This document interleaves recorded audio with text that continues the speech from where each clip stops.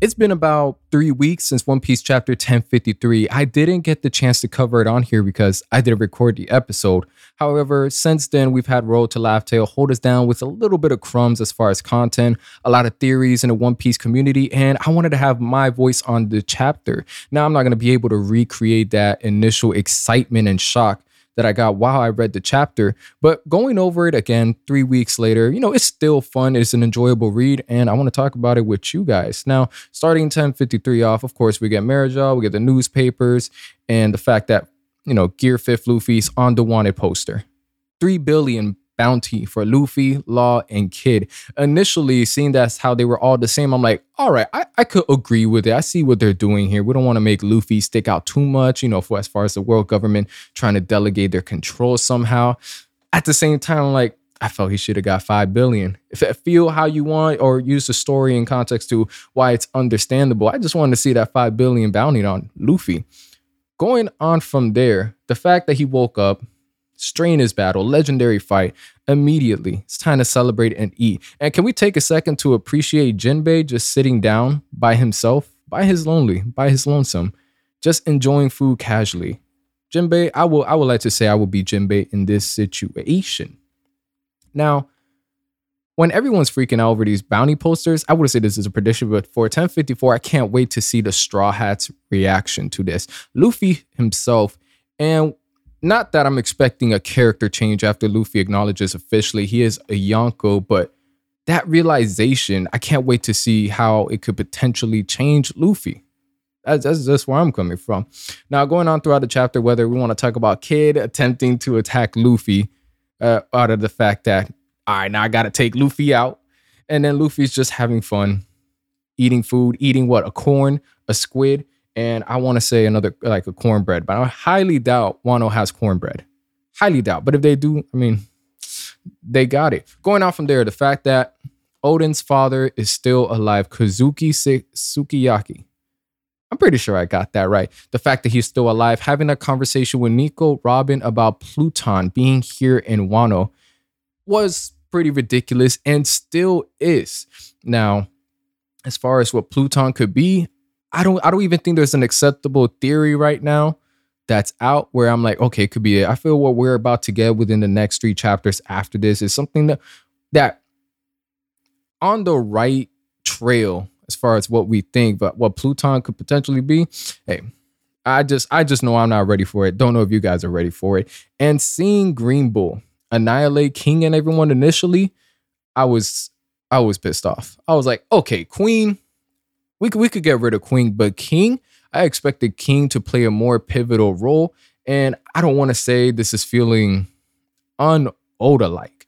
But as far as the Kaido flashbacks and the emphasis on King's characteristics, especially when Zoro was fighting King, pointing out all the little details, I expected there to be some kind of importance with King after Wano is over. Nope. Done. Dead. Eaten. Used for life force for the plants. It's a done deal. Green Bull, of course, establishing his power, and that comment from, the fact that a commander, he can't go around getting beaten by a commander. I feel that's going to go full circle, most likely with Zoro. Now, I don't see Green Bull versus Zoro in the future, potentially. I don't personally see it, but I do think if Green Bull tries or attempts any sort of conflict in Wano, Zoro will be the one that holds him off. And, that statement's going to go full circle. How a commander, I'm not going to say Zoro's going to mop the floor with him, but he's going to stand on his own against Green Bull. And on that note, it's crazy. I haven't been watching One Piece consistently for 20 years. I remember as a kid, I watched Skypiea a little bit before that and a little bit afterwards. But it wasn't until about 2016 when I really binged the series in its greatness. And just, seeing how Straw Hats started off as just a string of pirates, and now in the fact that they're a Yonko crew. They're a legitimate Yonko crew. And as much as, as strong as the admirals, Shanks, Blackbeard, and everybody else is, we also gotta recognize the Straw Hats ain't nobody to play with. I don't even gotta speak about Luffy, but just going off Zoro, I know, and giving Zoro the highlights for this episode. They're a force. But going on from there, loving the character design for Green Bull. Love the fact that, while I'm not buying that he's a complete enemy that he loves the way Akainu runs things in the Marines. It don't matter. If you a pirate, good pirate, you a pirate, we getting you. And I'm going to take your head.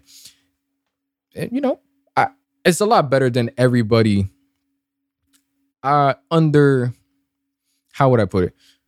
It's a lot better than everybody in some way being neutral or friendly towards Luffy, or it's somehow going to end up helping him. Now, we're going to have a lot of people that do, and there's nothing wrong with that. But seeing someone that's going to be on the other side of the fence, I'm like, all right, I could get behind that.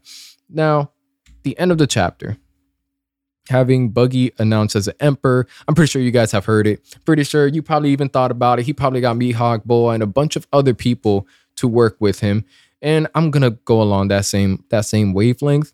Buggy has been able to perfectly finesse his way to the top of the world, but he does do enough on his own. He has a way with his words that nobody else, maybe besides Luffy, is capable of. And what was it? When I was watching, there was a clip that popped up about Buggy talking back to Whitebeard, and it's just like, it's moments like that. It's just like only Buggy can do. But that panel, Blackbeard, Buggy, Luffy, Shanks, I'm excited. Green Bull going towards Wano. We're only 9 days away before we finally get to see what kind of conflict or conversations are going to be had. And the revelations for this last saga, I can't fathom One Piece ending, but it's going to be a crazy ride. That's going to be my quick wrap-up breakdown on 1053. And, a bit more tidbit. It's not going to be as high energy as I would have initially liked it. But here we are. I do want to cover all 4 chapters of Road to Laugh Tale for a breakdown. That way it doesn't feel like just bits and pieces and crumbs, but enough to hold us till 1054. And that's it for today's episode. I'll catch you guys on the next one.